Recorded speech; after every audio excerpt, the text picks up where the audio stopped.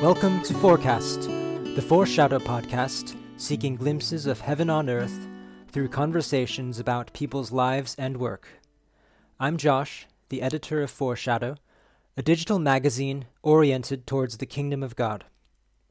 Today's episode introduces a new project within Foreshadow called Forethought, which provides resources for people exploring or already engaged in writing as a form of ministry.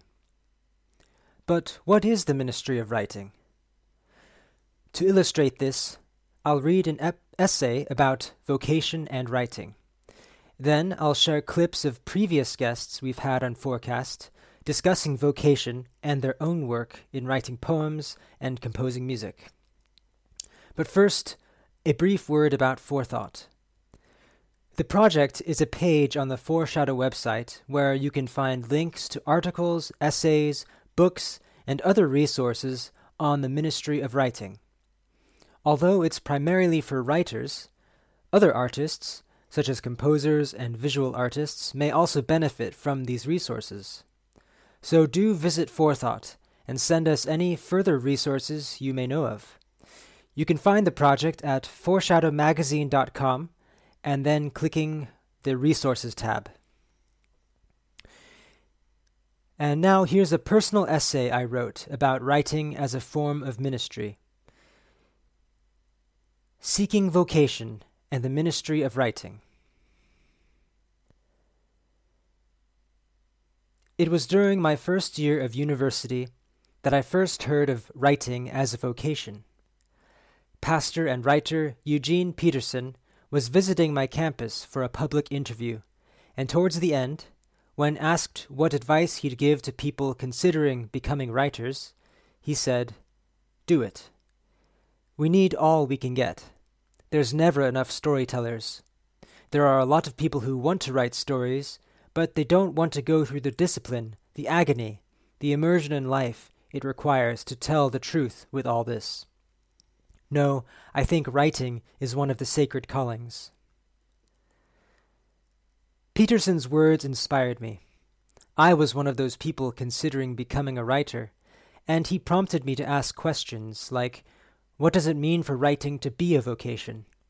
How does that correspond with other Christian vocations? Might this be my calling? Such questions compelled me to study and practice writing at university and beyond.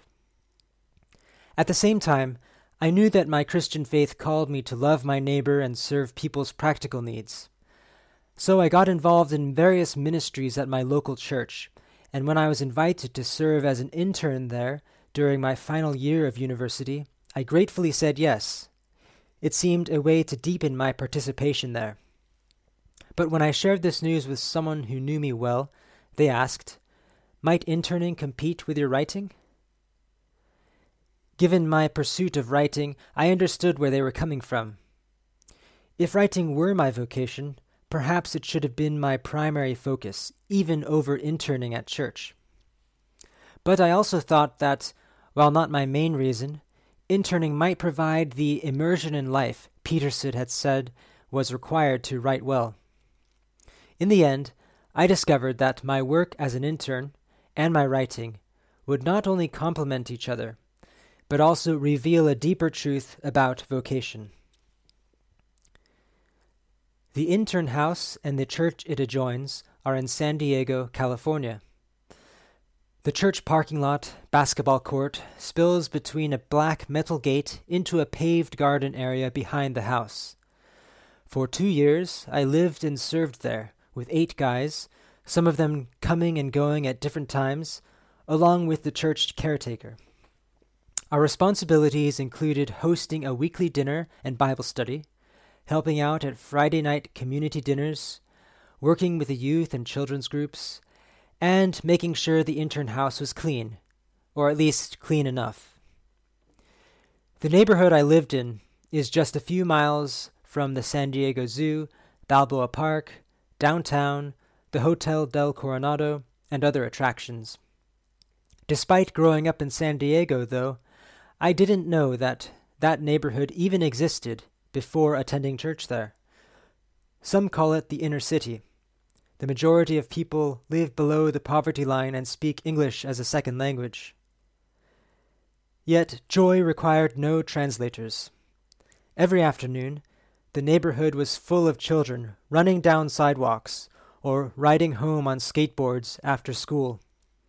Among the happiest sounds I heard was the voice of our next-door neighbor, a 4-year-old girl who would greet me with, "Hi, Chach," her way of saying my name. "What are you doing? Can I have a flower?"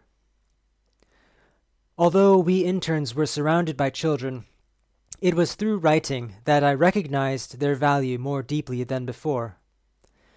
As poet Scott Cairns has said, writing a poem can help us discover truth. That semester, for one of my classes, I was assigned to write a sonnet. My sonnet ended up telling a story of the neighborhood children suffering from summer heat and praying for deliverance. Writing it revealed to me what I was learning subconsciously, that children were the heartbeat of the neighborhood, and that God loved them. I began realizing that my work as an intern was balanced by my hidden activity as a writer. Both fed into each other.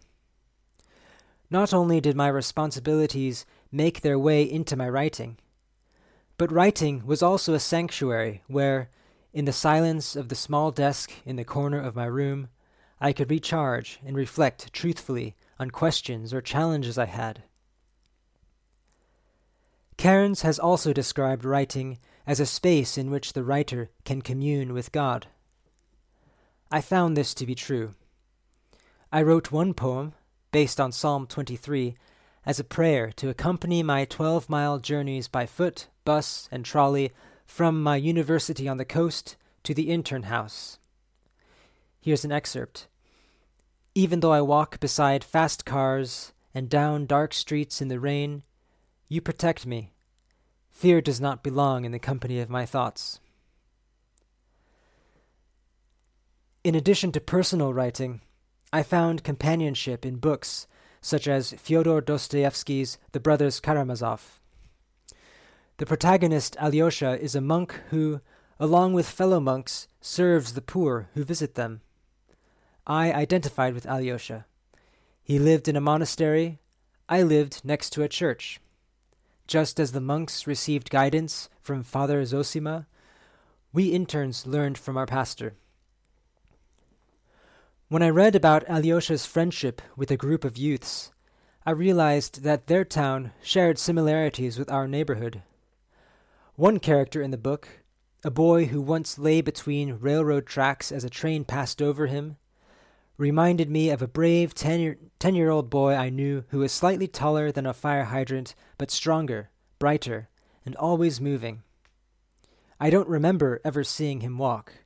He was always on his skateboard, or running, or swaying, and sometimes he would greet me with, "Sup, Josh?" before disappearing somewhere down the road. At some point, one of my roommates and I started a writing group at the intern house. We welcomed fellow interns, friends, and the youth group.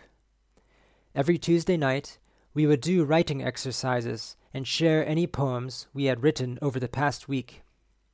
Once, I was explaining to the group how we often use metaphors to describe something mysterious by means of something understandable.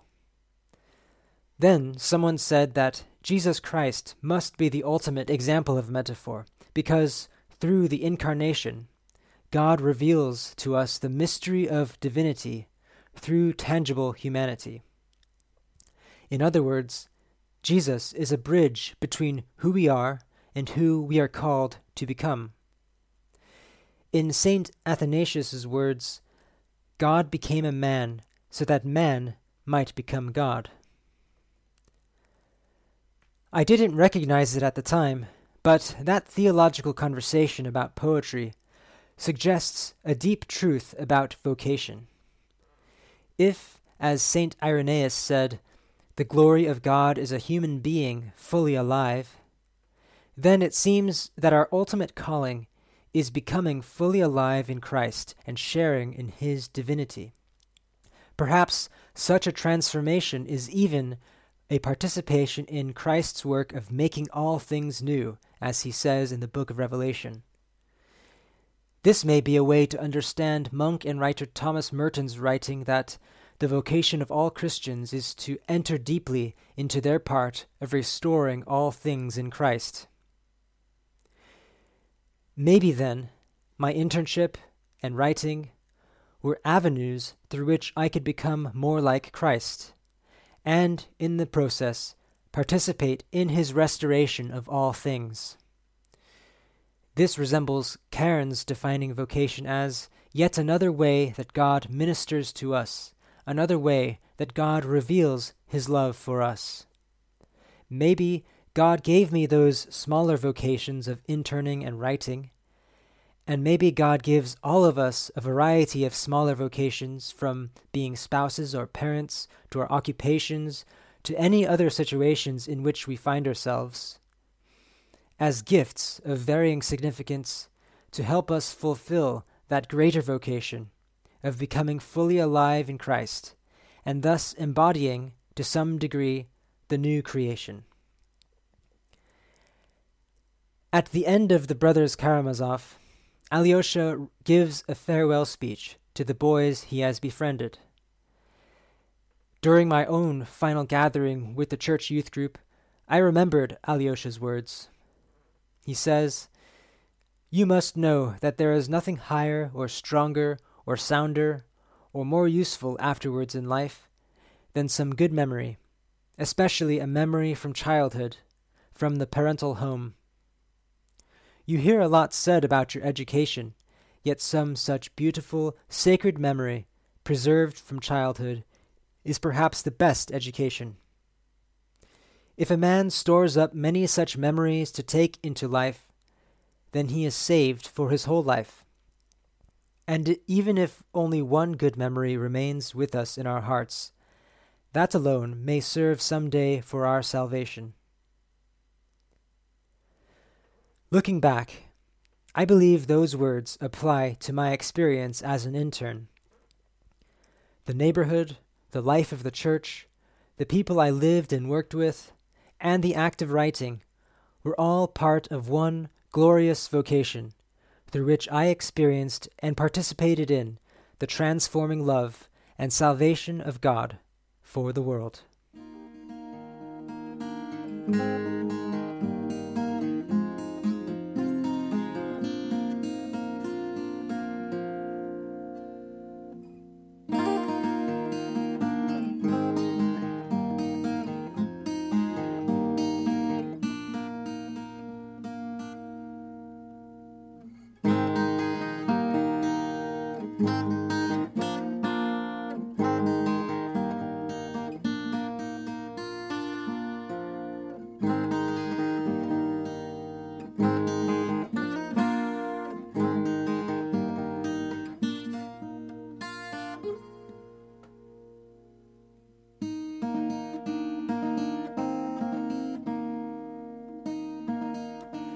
Next, here's a short clip from a conversation I had earlier this year with Carl Winderl, a poet and the author of the book The Gospel According to Mary.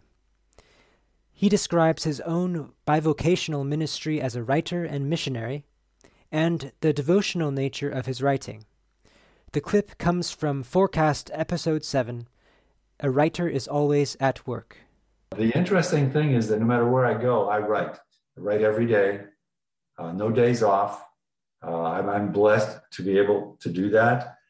My assignment here is as a missionary educator, but everybody knows when I took the assignment, I'm 50% missionary educator, but I'm also a 50% writer. So what I do, as I've been doing for the last 25, 30 years, the first fruits of my day go to my writing. And as you know, and as I'll continue to explain here, there's no conflict in my writing between my faith and my art. You know, I feel very blessed, like Michelangelo.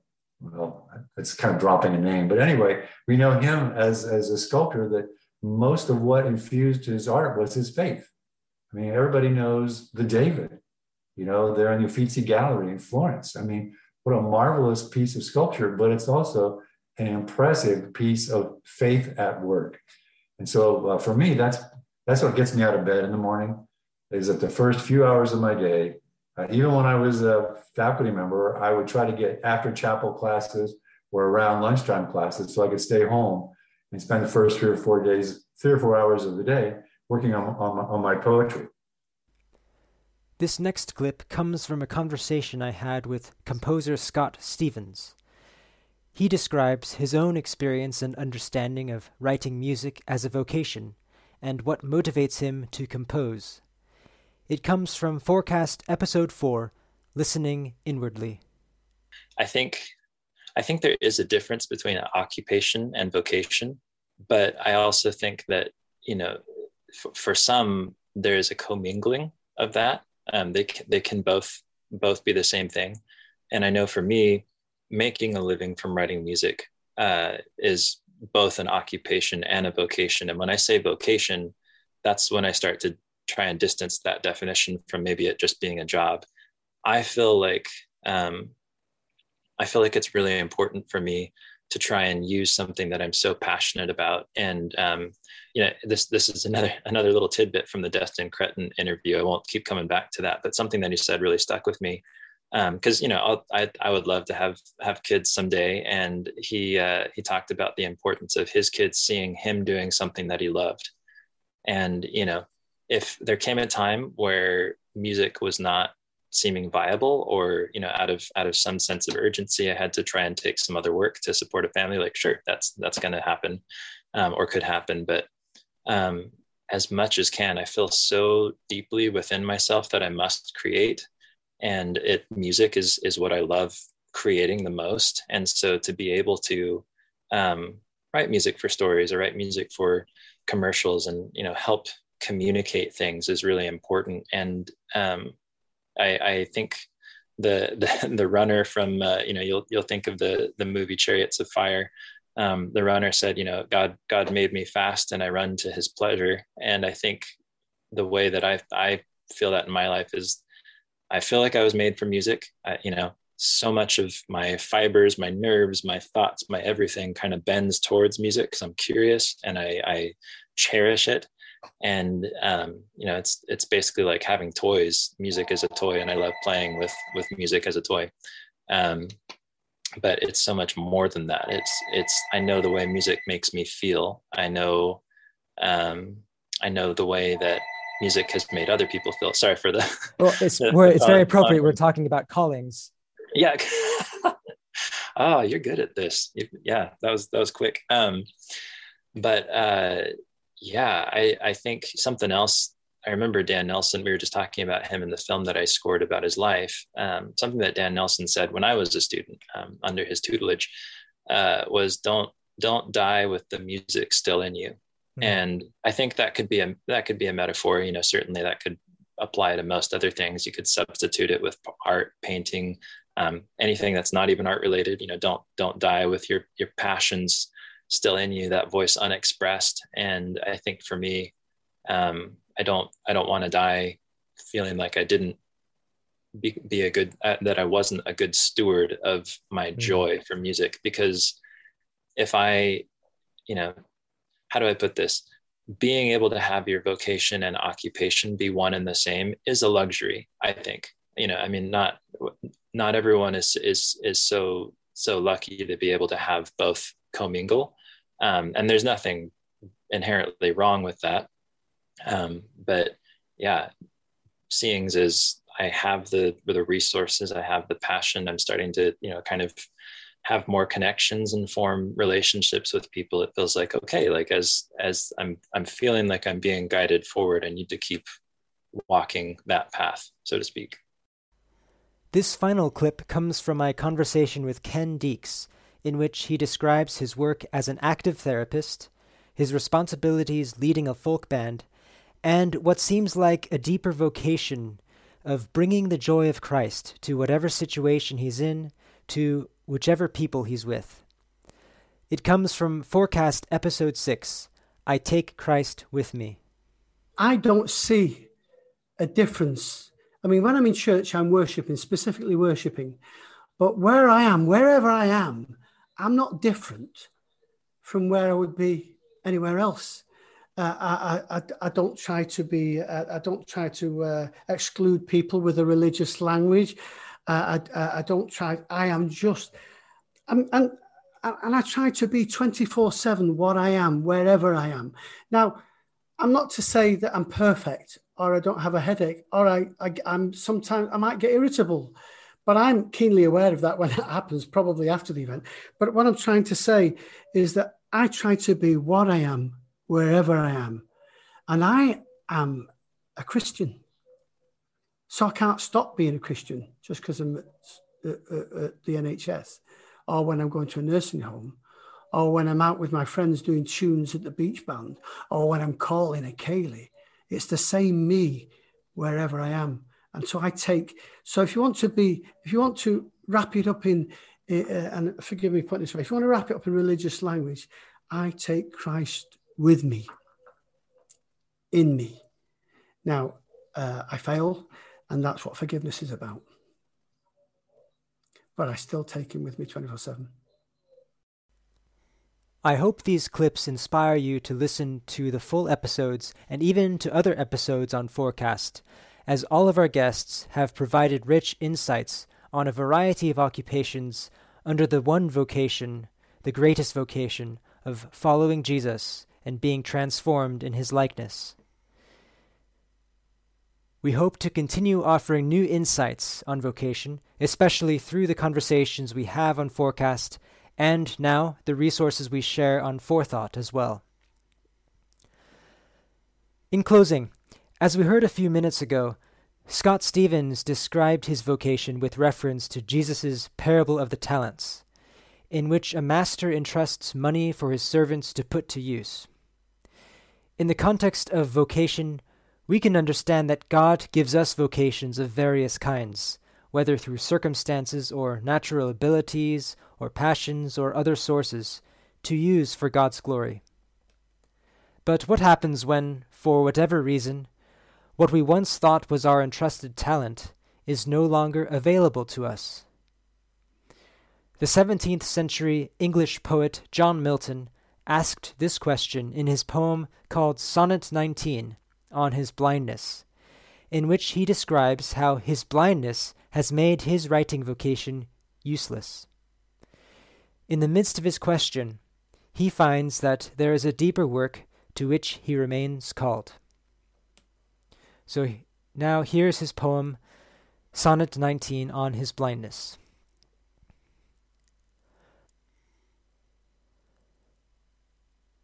When I consider how my light is spent, ere half my days, in this dark world and wide, and that one talent which is death to hide lodged with me useless, though my soul more bent to serve therewith my Maker, and present my true account, lest he returning chide. Doth God exact day labour, light denied? I fondly ask. But patience, to prevent that murmur, soon replies, God doth not need either man's work or his own gifts. Who best bear his mild yoke, they serve him best. His state is kingly, thousands at his bidding speed, and post o'er land and ocean without rest.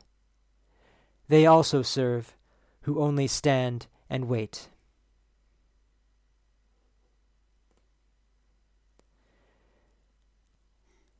I hope you found today's episode useful in some way. We welcome any comments or feedback. Are you a writer? How do you understand writing, or whatever work you may do, as a form of ministry, as a calling? Do get in touch by emailing me at foreshadowmagazine@gmail.com. You can also visit foreshadowmagazine.com to read new writings and listen to other work posted every week. And on the website, you can also subscribe to our free weekly newsletter. If you know anyone you think would enjoy and appreciate our work, do share Foreshadow, Forecast, and now also Forethought with them. Thanks for listening. That's the forecast for today.